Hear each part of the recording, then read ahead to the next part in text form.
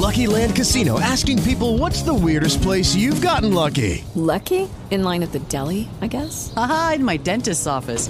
More than once, actually. Do I have to say? Yes, you do. In the car before my kids' PTA meeting. Really? Yes. Excuse me, what's the weirdest place you've gotten lucky? I never win and tell. Well, there you have it. You can get lucky anywhere, playing at LuckyLandSlots.com. Play for free right now. Are you feeling lucky? No purchase necessary. Void where prohibited by law. 18 plus. Terms and conditions apply. See website for details. Blog Talk Radio.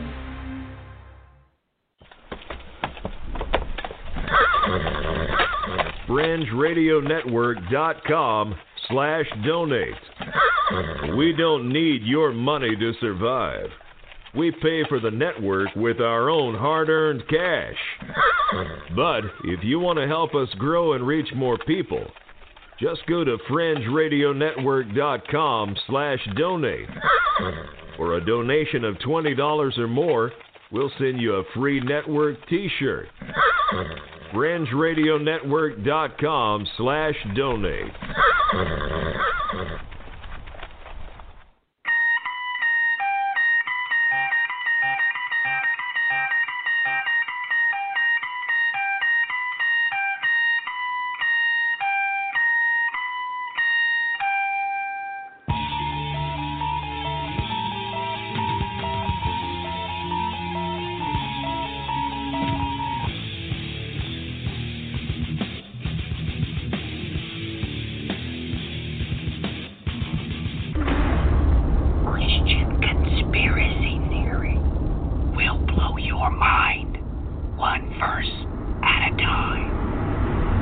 Ladies and gentlemen, welcome to the program. We're your hosts, Aaron and Matthew Miller. Boy, what a day it's been today. We've already did one broadcast. This is the second, the Firstborn of creation. A very difficult thing happens when you consult the Greek text with Revelation 12th chapter. Everybody knows the Greek term harpage. It is in the Strong's Concordance, and most people talk about it as harpazo. Ladies and gentlemen, when you take a look at Revelation chapter 12 and verse 5, you see that this child, this man-child, gets taken to heaven. However, this word form here is very strange, but let's get into the isochronal nature of the event, because it is a cyclical event. Most scholars will readily tell you that prophetically this is talking about Christ. It will tell you that it is prophetically the church, it's prophetically the Jewish people, yada, yada, yada, yada. However, God himself states that time is isochronal, i.e., eschatology is therefore isochronal. It's cyclical. And when we take a look at that, Aaron, what is your immediate thoughts when you take a look at the text of Revelation chapter 12? What's your thoughts? Okay, so obviously there is the interpretation on it is, there's many different interpretations that are possible there. I've stumbled around on different interpretations for a while. I predominantly stood on the idea that this is something that will happen. This is a prophecy for the last days, but like you said, isochronal nature of time, things that have been will be, and there's different signs of the same thing happening over history, and a lot of historians will tell you. So when it was a long time ago that I had been studying. I had read something that said that Eve was pregnant while she was in the garden, and she gave birth to Cain afterwards. I had been reading a little on that, and then one of my dad's friends brought up the idea that possibly that Eve was pregnant, and that's what Revelation 12 was talking about. And he brought the idea to me, and I just kind of thought about it for a while, and I decided I was going to write about it. and I was writing, and something hit me that I hadn't thought of before. Okay, so we believe in the literal interpretation of the whole Genesis account. We believe that there was literally a tree of knowledge of good and evil. Right. Okay, so that means there's something physical in the nature of it. Right. They would eat of it, and literally there would be something from it that would enter into their bloodstream and be distributed to all of their body. Right. I see God, when we have our resurrected bodies, there's something that's different about it. That means something has been literally taken out of us. And I think that thing that was in the body of man when they first sinned, that was sin. Whatever was inside of that fruit literally messed with their genetic code, caused problems physically with them that made them lesser beings. So sin was something spiritual, but it was also the body was especially affected, by which they were separated from God. So, God speaks of, if they were to take a bite from the tree of life, then they would be restored again. Then they could live forever, but still know knowledge of good and evil. Right. So the damage, the poison that was literally in that fruit that you and I still have, that is what messed with them on a genetic level. Arguably, they probably would not have had genetic mutations in that time, so they would never have deformed children. They would have all been perfect. They would have all had bodies like Jesus did after his resurrection. Right. This is the key critical crux of the matter. This child would have been the perfect heir. This child was never born. You understand? Yes. No child has ever been born without sin. Yes. So I'm just going to, I guess I didn't straighten my point very clearly. The conclusion that I came to was that Eve was pregnant before the fall, and then having eaten the fruit, it killed the child. She had a miscarriage. Right. This was why Genesis says that the day you eat of it, you will surely die. Someone died that day. Right. And this would be the way this literal interpretation, because this child had not been born. Correct? Yep. It was being knitted together in the womb midstream. So, having it not taken the first breath, where is life, Aaron? In the blood. It's in the blood. This is augmented. You become, when you take your first breath, of course, is when God breathes into you his breath of life, correct? Never took the first breath. So technically speaking, it was still Eve. Do you understand? What was facilitating its life was Eve's life, correct? Let me say that again. It had not taken its first breath from the Lord's nostrils. Right. But it was still as its own being. Now, wasn't Eve. It was another individual, of course. Yes, it was another. But the point he's making is that he hadn't yet gained complete, independence from his mother. Right. He had not been born. Yeah. So this child was still being developed. We don't know what month he was in. No way to know. Possibly you could find it in Revelation chapter 12. So the suggestion that we're making in Revelation chapter 12, that maybe if time is cyclical, the serpent came to Eve for the very purpose to devour that child. For the exact purpose to kill it. Yeah. Yes, that's why it came to Eve and not to Adam. Because Eve was still pregnant with this child. And why? I mean, I have nothing to prove this, but possibly the messianic prophecy had already been stated. The angels knew it. All creation knew it, that Adam would bear a child that would be the heir to all creation. Right. That would be the Messiah, the incarnation of God. And I don't know if you could say that this. I mean, theologically it would be a mess if we were to say that this was literally an incarnation of Jesus, but it died before it could fulfill the process. I mean, that would be a huge mess with that. But regardless, I mean, what was Eve's first curse? Greater increased pain in childbirth. Yes, that was immediately the first judgment. And she is taken, and this child, I don't know what happened to him, but at whatever point she obviously would have given birth, but to the miscarried child. I mean, who knows?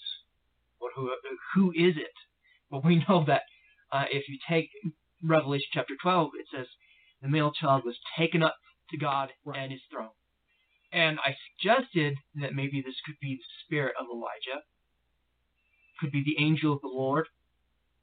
He that was first incarnated as Enoch, then as Elijah, then entered Elisha, then John the Baptist. And John the Baptist. And then he will come once again for the last days as one of the two witnesses.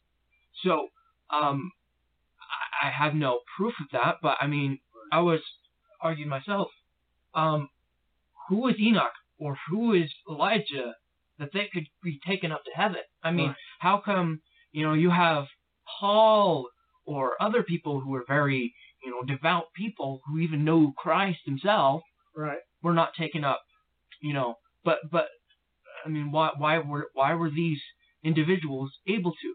Well, as we were saying, that this child would have never sinned. First of all, he had never sinned, but he also would not have the sin in his flesh. So every child nowadays in a miscarriage, even though the child is not guilty of sin, they still suffer the consequences of Adam's sin. It's referred to as the original sin. We don't suffer the guilt of Adam, but we suffer the consequences, which is death. And also the sinful nature within our flesh. And so, because of that's what made this child so much different. But something obviously must have entered its bloodstream to kill it, and that was his mother's blood. But yes, he would have not had the original sin as part of him. And more importantly, let's define this. Okay. In the beginning, there was Adam, right? You know how the book of Hebrews describes the first Adam, right? Yes. The first Adam was broken in half, right? Yeah. The woman came from Adam. What this child was what had been broken in two, God had put back together in that womb and created literally the first Adam. This would have been the firstborn of creation. Do you not understand this? This was the first person ever born, and he would have been born perfect. Yes. And so God, of course, reinforced the fact that the Messiah was still coming. That the man would crush the head of the serpent, and we know that Jesus died on the hill of the skull. Right. So so Jesus was still promised to fulfill that. So there's some significance in Genesis chapter 4 when it describes the birth of Cain. That it literally says in Hebrew, in the first verse, I have gotten a man-child who is YHVH, or the Tetragrammaton. So, literally, she believed that Cain was going to be the Messiah. She thought that most importantly, she knew it would be an incarnation. This was YHVH incarnated. That's what the Messiah would be. So this was implanted in the earliest texts. But, of course, we know Cain was the exact opposite. And the secondborn was chosen. And he was, of course, killed, and, we know what happened with this story. So, even here, you have an isochronal event. Abel was killed. So, the first martyr, people consider that the first martyr. Right. But possibly say that this child was the first martyr. The first, literally. Right, exactly. You would have called this first Adam that Hebrews talks about. It was actually the first martyr, and this was the target per using isochronal eschatology in Revelation chapter 4. And let's go ahead and read that, shall we? Let's go ahead and read that. So, let's just call each other into remembrance. We'll just take it from the top, Revelation chapter 12. And there appeared a great wonder in heaven, a woman clothed with the sun, and the moon under her feet, and upon her head a crown of 12 stars. And she, being with child, cried, travailing in birth, and pain to be delivered. And there appeared another wonder in heaven, and behold, a great red dragon, having 7 heads, and 10 horns, and 7 crowns upon his head. And his tail drew a third of part of the stars of heaven, and did cast them to the earth. And the dragon stood before the woman which was ready to be delivered, to devour her child as soon as it was born. And she brought forth a man-child who was to rule the nations with a rod of iron. And her child was caught up into God and to his throne. So, this gives everybody a remembrance as to the context of what we're talking about here. That this child is very important. And when you realize this, the real machination that Adam, he was perfect. But then he got broken in two. And Eve was created from his rib. And the joining of them two actually was the firstborn of creation that would have been perfect without sin. That child was never born until Christ came. Hebrews illicitly states this. Illicitly states it. And when we go to the Greek and we take a look at this in Hebrews, going to rattle your cage because harpazo is spelt, well, off the hook. For one, it does not have an alpha. It begins with a what, Aaron? A theta. Begins with a theta. And, of course, inside of it, the theta calls up to God. Now, is this a case of case and form in Greek? No, this is a prefix. So, quite literally, the first question you ask me is, does this have something to do with alphanumerics? I'm getting ready to blow your mind. Okay? Take a deep breath. What do you think the Septuagint calls Eve? Do you think it uses Eve? Nope. It does not. It uses Eve. Now, the problem is the only time that Eve is spelt this way, you have to realize what is going on. That it is Eva in the Greek. Yeah, it's Ava. Yeah. Use nowadays. Yeah. Or, well, let's just leave it at that. That verse is in 1 Timothy chapter 2 and verse 13. For it was Adam who was first created, and then Eve. Here it is. This form here is, guess what? The same exact alphanumerical calculation as that caught up in Revelation chapter 12, verse 5. So this is a direct key link into exactly the prophetic narrative. You can only see this in the alphanumerics. I also wanted to suggest, what are the stars on her head, the 12? Well, I suggested that Genesis, that the whole gospel was something isochronal as well. Mm-hmm. That the Watchers were 12 angels who were called by God for the purpose of keeping and guarding, the people, the sons of men.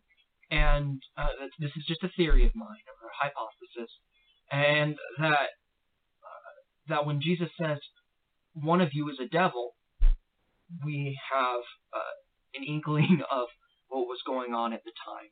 That these 7 stars over her head, the 12 stars that are over her head, are the angels who were set to guard her. Okay. The perhaps you could say the guardians of Eden or something like that. We know that the Ezekiel chapter 28 goes into detail about about an entity that was in Eden, in the exact words, with the cherub. So, so most Hebrew translations will say he is the cherub, but the Greek will say he was with the cherub. With the cherub, right. And we're so now when people say, what was this, how is this dragon anything having to do with the serpent? Was Satan taking the form of a dragon or something? Well, this is why I believe that one of the things that I think is very literal. Later on in this chapter, yes, he is called a ophis, or a serpent, the serpent of old. But can we go to Genesis chapter 3, verse 1? Okay. Now the serpent was more crafty than any beast of the field which the Lord God had made. Okay, so the word for serpent here in Hebrew is nakash, and it means a whisperer. It's also a word. It's a word used for a witch in the Old Testament, in the sense that there was a spirit, something speaking through it. Right. And so that was why people called it a nakash. That's why serpents are called that in Hebrew, because they knew an entity had spoken through it. And we knew the same thing happened with Judas Iscariot. That's right. But Judas Iscariot was also to blame. Right. Judas wasn't like completely free of the blame by which he was, forgiven for everything that he did. No, it says that he had abandoned his throne, and basically he abandoned his office in the same sense that Azazel abandoned his office. Right. And so there was a motive here. And then it says the serpent was more crafty. The word in Hebrew is arum, and it literally means wise. And I think it's basically saying it was more sentient than anything else on earth. That it was a creature, which would be more described as a dragon nowadays, was more sentient than all the other animals. Nowadays, only humans are the only sentient things. But here it's saying basically this one was the most sentient of all the beasts that were on the earth. And this creature, it has legs, as we know. Its curse was to go on its belly. And just so you know, the scientific community backs this up. They say that there's scientific evidence that it once had legs. Snakes once had legs. But it would have been more like what we would call a dragon now. I don't know if there would be an exact thing of what we have now with snakes, but this thing would have had functioning vocal cords more like humans do. Or I'm not sure how it would have been able to speak, because now nowadays snakes don't have the same sort of vocal cords. But that could have to do as either part of their curse or gradual mutations over long periods of time. We call that microevolution, that could have occurred.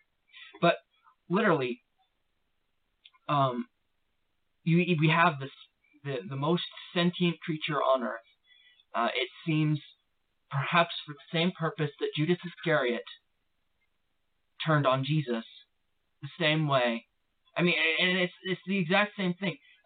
It's so clear how it's so isochronal that Satan has always used pawns. Yeah, from the very beginning. He's always used scapegoats. His very first was the serpent. Then he used Cain. Right. Then he used Azazel at the fall. Right. Then he used Judas Iscariot at the crucifixion. Right. And now we're going to have the false prophet or beast from the sea, whichever one.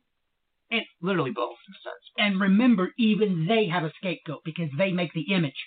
And it's the image that makes everybody do everything bad, right? So we have a triplicate scapegoat scenario going on here. Yeah. So, literally, we know that Satan puts his hands behind his back and he passes off his authority to Azazel. The best thing I can use to describe Satan is like a Pharisee. Or a politician. Right, yeah.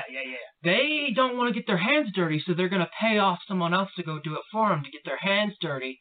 But he knows they're going to get the punishment and not him. Right, exactly. But we know he had the curse in the end. It says that Christ would crush his head. Right. In the end. But that's key critical. I mean, to realize what Satan really is. He's always done this. He's always. How is Satan still in heaven?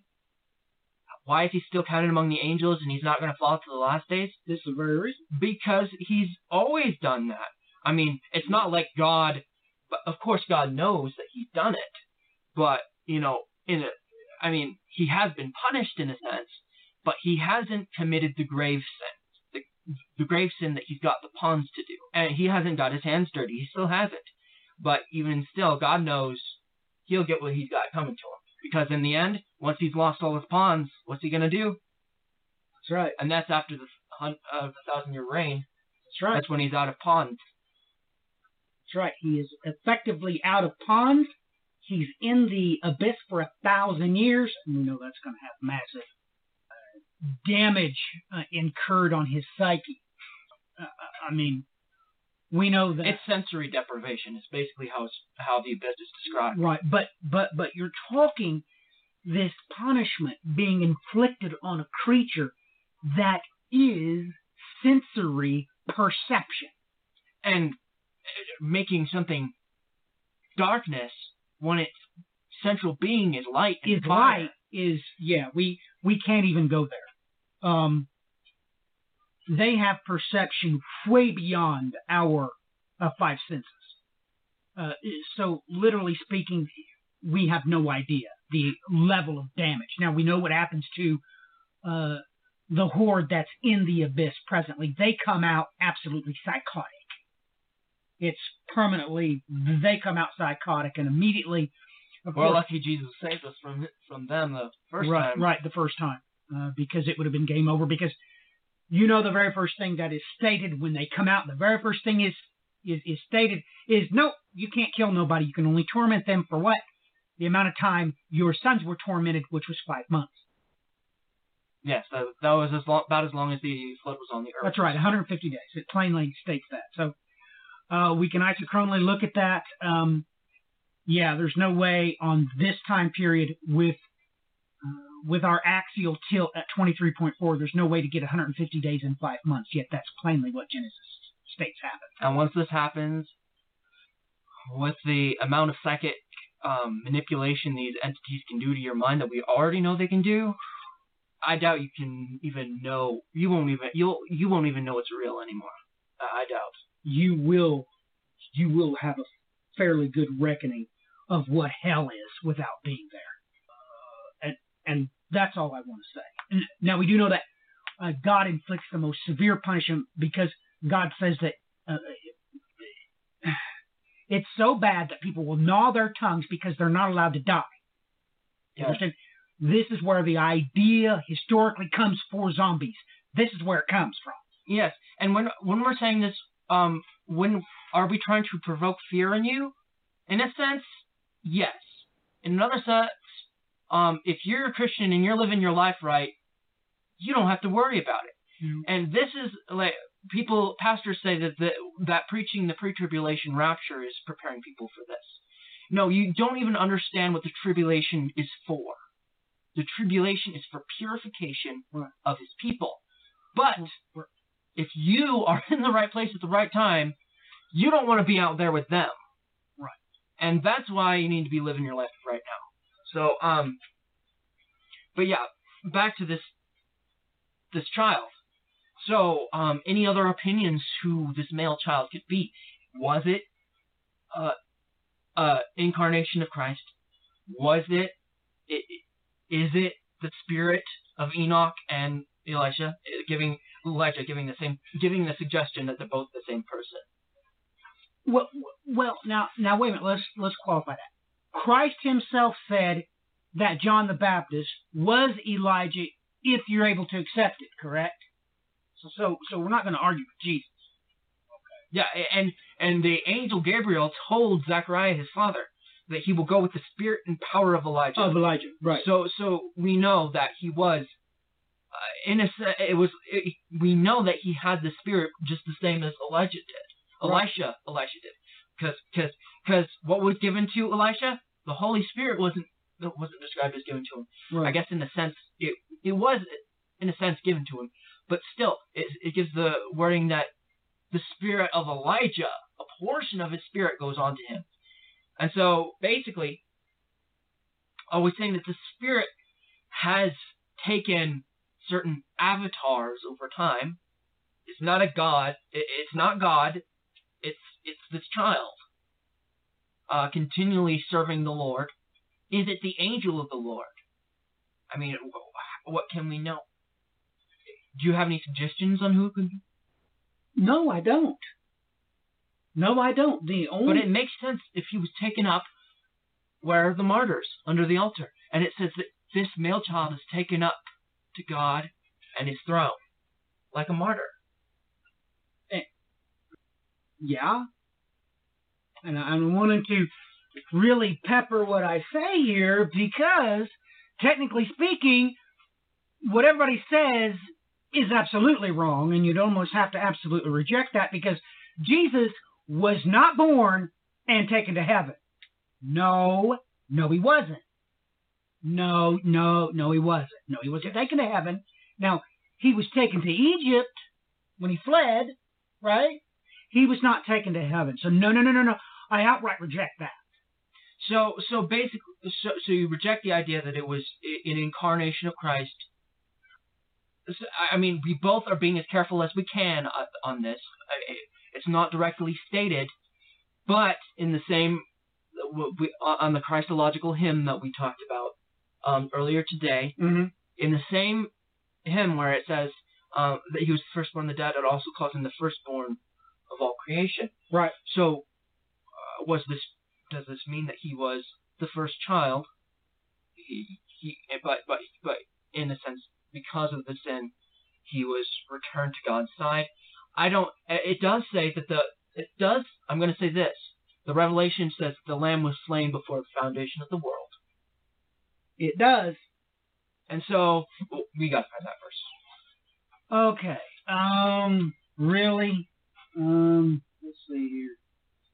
It is Revelation chapter 13:8. Check the Didoregia. Yep. Yes, it does. So you have the Didoregia version of Revelation chapter 13, verse 8. You can find the translation in the KJV, probably in the Geneva Bible as well. Right. So, so literally, he was slain from the foundation of the world. So you could suggest that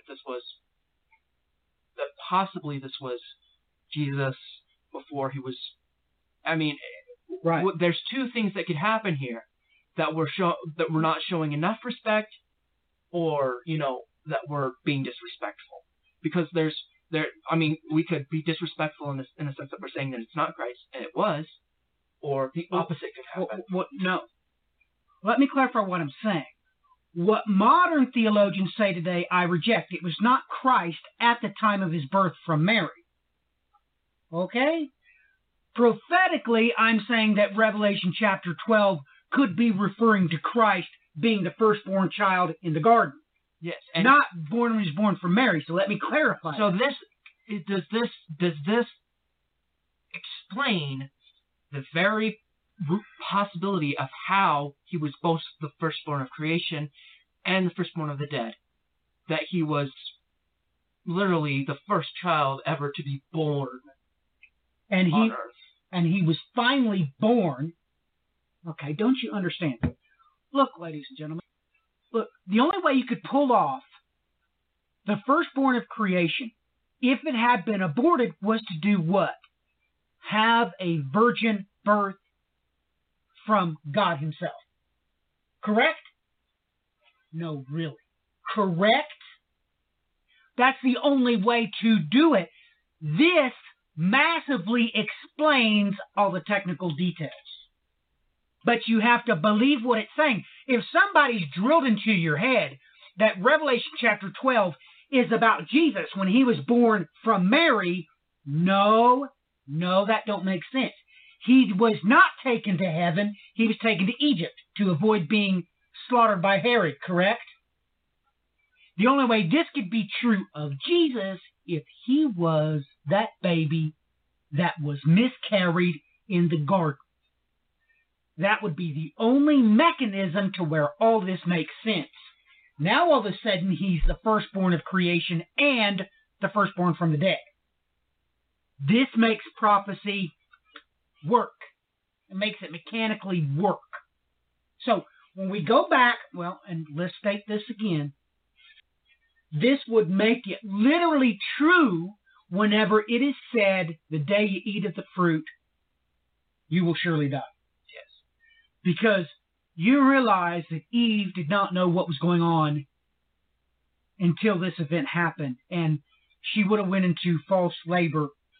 She would have had the baby and realized, oh my God, this is a little Adam. But could you also say that perhaps he didn't die till he was born? He was born and he died straight after, because it says he was taken up when he was after the miscarriage. I'm not sure what you could say about that, but when you say why was he born of a virgin? I mean, because arguably this would this be a child of Adam?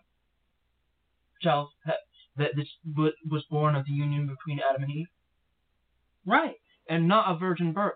But why we had to have a virgin birth was because you couldn't have, first of all, it was a sign. Second of all, the sin of man. And this child would not have had that sin anyway. It would not have had the sin of Adam. Do you understand? Yes. It's the other side of the equation. Okay? Here, let me explain it this way.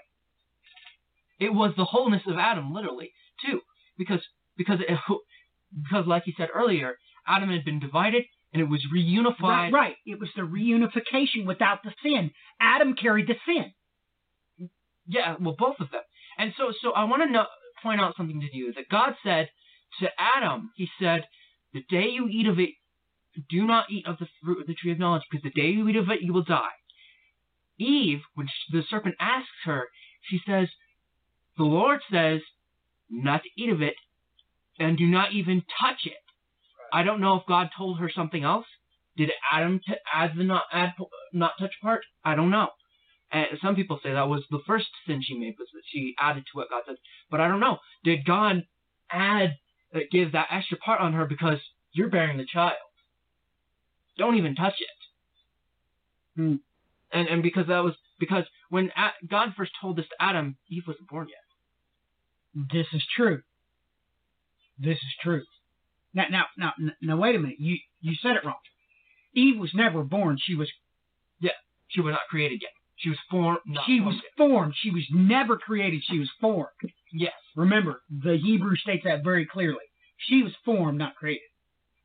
So, like I said, the only way to invert this equation, set this equation on its head so it works, is to start with a female instead of the male, have her be a virgin, and it be God making the fertilization to recreate this perfect Adam, which of course Hebrew prophetically states is what actually happened. Yes. And so even though Joseph and Mary were not, close relatives, but do you understand? Someone brought to me recently that the idea that people were performing incest before the flood and after the flood and all of that, and that would have caused deformities. And I said, do you understand why incest causes deformities? It's because we all have deformities in our genes because of sin. Because of sin, those genes have been messed up, and over time, the gene pool has gradually got more messed up. But when people who are close, but they become a rarity. They do not appear as often if people don't marry each other. If they marry people of their own family, the chances of getting those deformities gets doubled and even more. So you have a higher chance of getting those same deformities because you're taking two of the same bloodline and the same genetics and adding them together. This would not happen. It was way too early in the gene pool for those deformities to appear, but between Adam and the flood and all of that. But and that's why God established the incest laws by Moses' time, was because that was when it started causing problems. But basically, if Joseph were to have sex with Mary, and that would be Jesus, well, first of all, it would be an imperfect sacrifice, and second of all, right. that he would not have been a second Adam. No. He would not. He would because he would have been carrying those two genes would cause two sets of genes would be bringing two different deformity problems into the equation. Right. And that's not only that. Also, Joseph was of the line of Jeconiah, and Jeconiah was cursed never to have anyone come on from his bloodline to sit on the throne, so he couldn't be the father, of course. But this would be the very reason, one of the big reasons why God used a virgin birth with Mary, because he wanted to make a perfect Adam. You know, he wanted to make something just like he did first day. Of course, he would still. I believe that he still suffered the original sin because, of course, he died on the cross. And he could not have been tempted if he if he didn't have the sinful nature within his flesh. But overcome it. But even still, he was the second Adam, and that was God doing that same purpose. If you got the two very first people, basically their first child would be the unity of what God had done. It was the why we use the different wording. The Bible uses different wordings for Adam's creation and Eve's formation. Why does it use the difference? Because Eve was taken from living material. Adam was taken from non-living material. Right. It's different from creation. When we say creation, we're referring to non-living things coming to living things. Right. And that's all. And when people say that you can make life in a lab, no, that's not true, because no one can do that. They already take an already living cell and edit it. Right. That's what they've continually done. And in a sense, this is what God did with Eve. He took an already living thing, he took from Adam, and formed it. And formed from it. Right. Genetically engineered in a sense. Is what he did. And so, but when Eve came with Adam together, they would have had the perfect heir. Yeah, he would literally be the second Adam. Exactly. He would have been the second Adam. And it just... But I noticed that she said this, that Eve said the same wording. I've gotten a male child who is YHVH. A male child. And here, Revelation chapter 12, we have male child. Male child, right. So, perhaps correlation with the same points. With the same points, right. Going to the next level beyond the alphanumerics, yes. But so this is all blowing your mind that Cain might not have been the firstborn. So, isochronally speaking, of course, the next step you have to go is to the Emmanuel Elohim, as stated in the Psalms. The Emmanuel prophecies from Isaiah chapters 7 and 8. We're not going to go into that now, but boy, this makes the text explode off the paper. And do you have any Jewish sources, anybody else that's come up with these ideas? Yes, let's take a look here. This is Rashi's commentary on the Pentateuch. He mentions, he puts we have the citation that is correlated in the Genesis Rabbah, but he points out in Genesis chapter 4 verse 1, it says that the man knew already before the events took place, before he had sinned and driven out from the Garden of Eden. So also the conception of Cain took place before this. It had been written. It shows the wordings that it should imply that he was driven out. Before he was driven out, children were born to him. And the citation used by the Genesis Rabbah, or the Bereshit Rabbah, it says that they had sexual relations on the day they were created, and they had children. I mean, of course, they didn't. I mean, they couldn't have literally had children on the day they were created because of the gradual process of development of a child. But if it was in the same year, and then you have the processes of how long it would have taken for the child to be born, that must have been about the time when she was about to bear the child, was probably when she sinned. Right. And we have another tie-in here. I wasn't going to talk about it, but let's do this. We have a further prophetic reference that we can look in as to the identity of this child. You realize, Aaron, that well, let's just do this. Remember that Jesus said that Elijah was John the Baptist, if you're able to accept it. How old or how pregnant was Elizabeth when John leapt in her womb? The Bible clearly states the number of months it was. It was 5 months.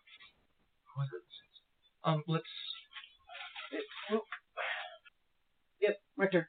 Bam. So, it was about the time that Gabriel came and met Mary that it was about the 5th month. And so,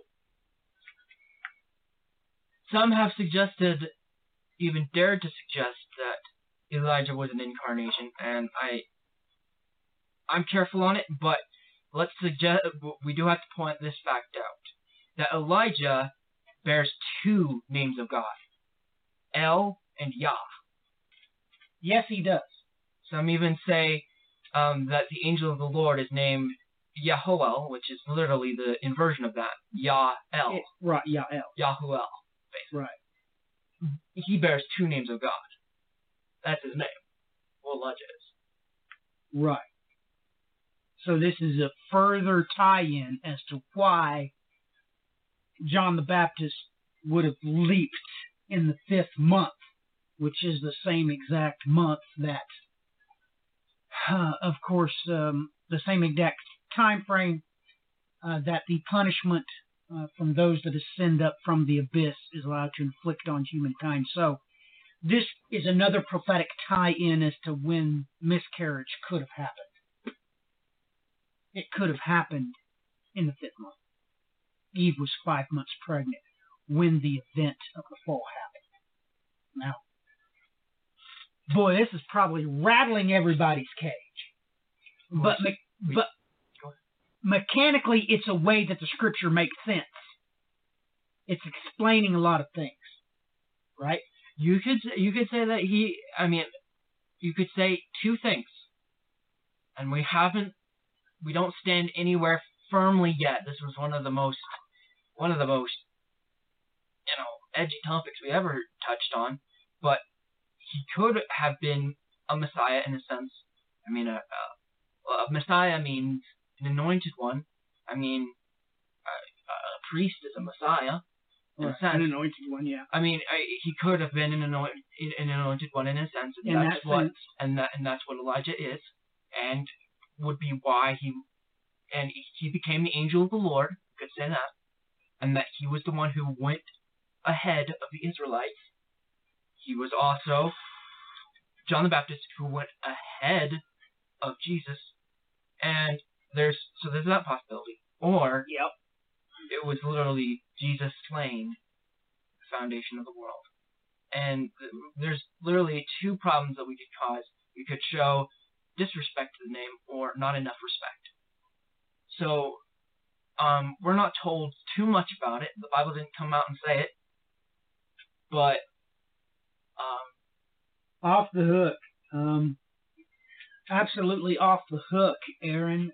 Boy, I bet we blew a lot of minds tonight. Yeah, blew our own minds, especially with that moment about the flame before the foundation of the world. But we knew we had to find the verse for you. We're not gonna, preach off of something we don't have physical evidence for. Right, that is correct. But let's see. This is Christian conspiracy theory, though, right? Yep. And this is the reason that we say this is not thus saith the Lord. The Bible didn't come out and say it, but we need to talk about the things that he might have been alluding to. Exactly. We need to talk about this kind of stuff and not baseball, apple pie, and Chevrolet. Yeah, would we base a whole church doctrine on this? No, we wouldn't. No. But yeah, it's definitely food for thought, and I hope we strengthened faith rather than weakened it. And I hope that we inspired people to edification instead of entertainment. That's the real thing. You can find us any of the above. Twitter. We're on Facebook. Any of the above. Just look up Matthew Miller. 49. Really? No, I didn't. I did? Really? Oh, crap. Yeah, it was. Oh, well, you'll have that. This is my Twitter. That's it right there. Anyway, how can they get a hold of you, Aaron? I'm definitely on Facebook. You can get a hold of me on that. Just Aaron Miller on Facebook. I'm friends with my dad on there, of course. And if you want to get a hold of me on Instagram, I don't post a lot of, most of my scriptural studies on Instagram a lot, but you can definitely get a hold of me on there. You can go Punkmo Rocker, and that'd be PUNKMO_Rocker,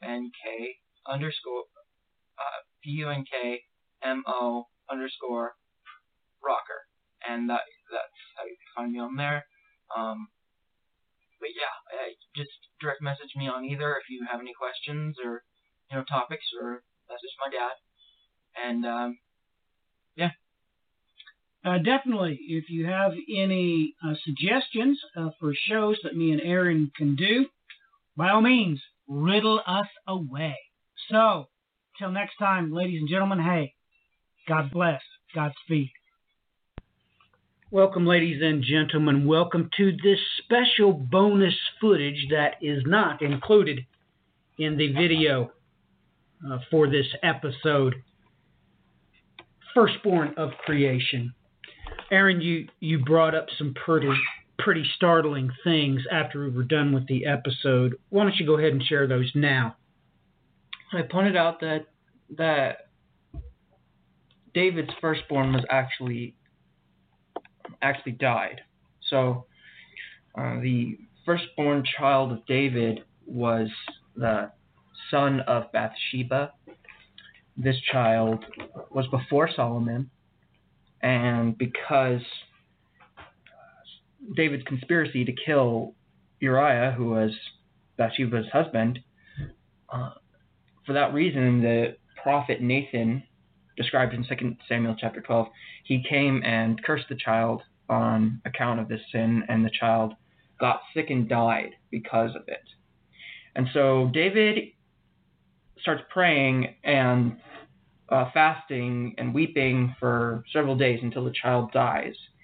And then after the child dies, David gets up, stops crying, and starts eating again. And they ask him why, and he says,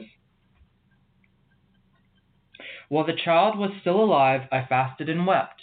For I said, 'Who knows? The Lord may be gracious to me, and the child may live. But now he has died. Why should I fast? Can I bring him back again? I will go to him, but he will not return to me.'" Those are verses 21 and 22 to 23. Yeah.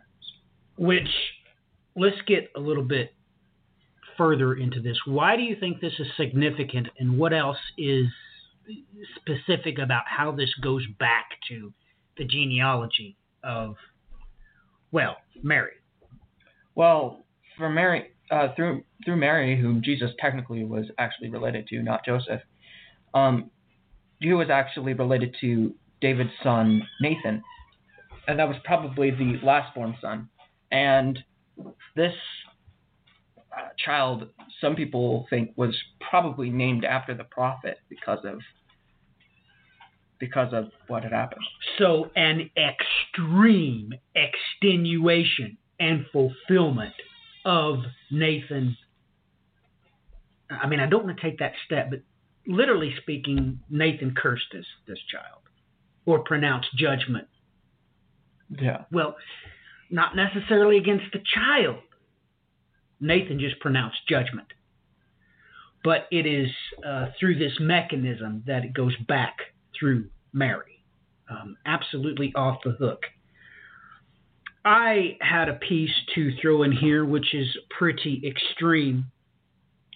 No doubt about that. the question always comes up, well, when do you think this child would have been aborted? How pregnant was Eve? Prophetically speaking, we always see the tie-in to the 5 months, always, especially with the flood. It rained for 150 days, which is, on our timeline, cannot be 5 months. At most, it can be, 148 days. We go to the book of Revelation. It, of course, ties out in Revelation chapter 9, the opening of the abyss, this horde that comes from the abyss, and they were not permitted to kill anyone, but to torment them for 5 months, and their torment was like the torment of a scorpion when it stings a man. And it's backed up again, reiterated in verse 10. They have tails like scorpions and stings, and their tails is their power to hurt men, and it reiterates it for 5 months. We also know Luke 1:24. After these days, Elizabeth, his wife, became pregnant, and she kept herself in seclusion for 5 months. This incident is, of course, after the baby leaps in her womb, the whole 9 yards. So this prophetic tie to this 5th month is off the hook. You take note that once you understand the bookends of time itself, once you realize what Daniel was told, once you realize that these bookends are placed around what the text plainly states as the Moed Kitz, the feast of the end, this feast of the end being time and a half a time, you realize that these events take place right in the middle of, Revelation chapter 9. Those events being poured out during this 1,260-day time frame, this times and a half time, this seemingly, it's got to be time different than ours because 1,260 days cannot exactly equal 42 months. Yet in this feast of the end, it does. Time is reckoned. So prophetically speaking, if you were going to ask me the question, which month was this child miscarried, I would have to say ding, ding, ding, ding, ding, month 5. We also have prophetic tie-in straight back to Elizabeth. Who was that baby that leapt in her womb? Of course, that was John the Baptist that had the spirit of Elijah, correct? So double magnification, tying back. It's just pretty off the hook when you take a deep breath and think about it. So, Aaron, your closing comments tying these things back in.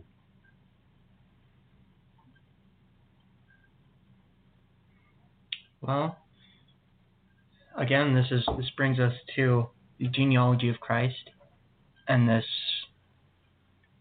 firstborn. The firstborn died twice. First the son of Adam and the son of David. So, third time's the charm then. Third time's the charm. Amen to that. Well, I hope everybody appreciated this bonus footage for the audio. And if you have any questions, please let us know. We will be doing questions and answers, Q&A sessions. As a matter of fact, we're going to do our first one this very day. So please get in contact with us. Let us know your questions or comments about future shows, whatever the case may be. Until next time, God bless. Godspeed. Hello, it is Ryan, and I was on a flight the other day playing one of my favorite social spin slot games on ChumbaCasino.com. I looked over at the person sitting next to me, and you know what they were doing? They were also playing Chumba Casino. Coincidence? I think not. Everybody's loving having fun with it. Chumba Casino is home to hundreds of casino-style games that you can play for free anytime, anywhere, even at 30,000 feet. So sign up now at ChumbaCasino.com to claim your free welcome bonus. That's ChumbaCasino.com and live the Chumba life. No purchase necessary. VGW. Void where prohibited by law. See terms and conditions. 18+.